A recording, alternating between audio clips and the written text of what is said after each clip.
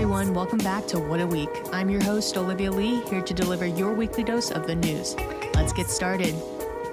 In local news, last week, Multnomah County announced that they will be expanding the Legal Clinic program, a program that works to lift legal barriers for people impacted by the justice system. Legal Clinic provides free legal services to clients who've been referred from community organizations and Multnomah County. Legal Clinic handles a variety of legal matters for clients such as landlord-tenant disputes, eviction defense, immigration issues, and more. In the wake of protests calling for racial justice last summer, the Multnomah County Board of Commissioners expanded funding for legal services with a focus on Black, Indigenous, and communities of color. In state news, last week the Oregon Health Authority released a new timeline for its goals of vaccinating Oregon educators and seniors. According to the vaccine timelines from the Oregon Health Authority, teachers are eligible for vaccines on January 25th. Seniors 80 and older will be eligible the week of February 7th. The news that teachers are to be prioritized before seniors for the COVID vaccine quickly sparked outrage among the community. Governor Kate Brown defended her decision during a news conference this past Friday. Governor Brown said, quote, "I'm using every single tool we have to get our kids back in the classroom this school year." Brown mentioned that she has heard many stories of children dealing with anxiety, depression, and attempting suicide. Because of this, her decision stands. In response to protecting senior citizens from the virus, Brown says that Oregon has done a better job of protecting seniors than almost every other state, and that Oregon has the second lowest COVID-19 infection rate among seniors. She states, quote, "I am asking these seniors to hold tight and stay safe for just a few more weeks. My priorities have not changed, only my timeline has." Oregon officials on Saturday announced the state's second known case of the contagious coronavirus strand known as variant B.1.17. This is the same strand that has been rapidly sweeping through the United Kingdom.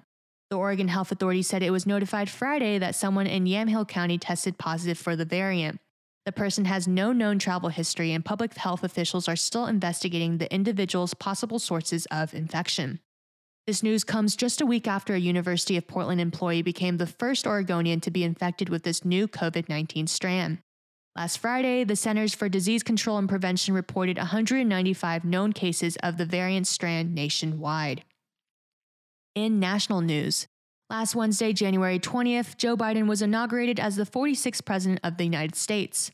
Former California Senator Kamala Harris made history by becoming the nation's first female, first Black, and first South Asian vice president.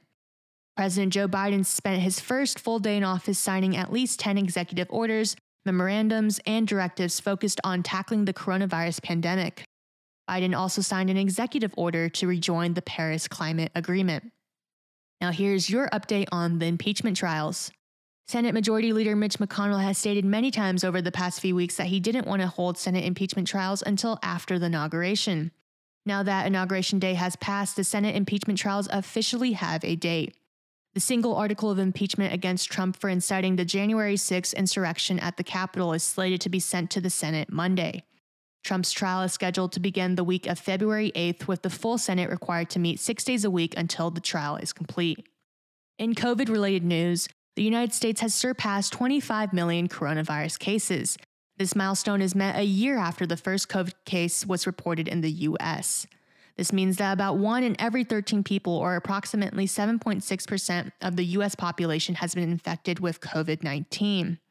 Despite the staggering numbers, experts still say that the data significantly understates the true number of people in the country who have been infected. In international news, 11 miners have been rescued in China after 2 weeks of being trapped some 2,000 feet below the surface.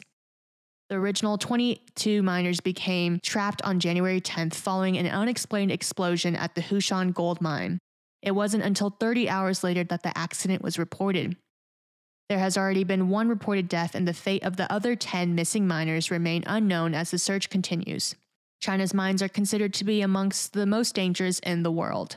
According to the country's National Mine Safety Administration, China recorded 473 mining accidents and 573 mining-related deaths in the year 2020 alone.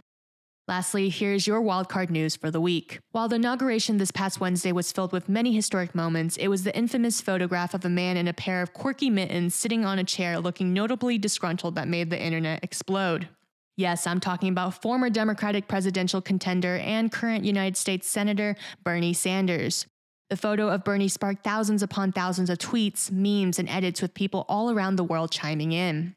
The photo of Bernie has now been photoshopped in every context imaginable. When asked on Late Night with Seth Meyers if he was aware this photo would immediately become the meme of the day, Bernie Sanders responds, quote, "Not at all. I was just sitting there trying to keep warm, trying to pay attention to what was going on." Well, that wraps up What a Week. Stay safe and see you guys next week.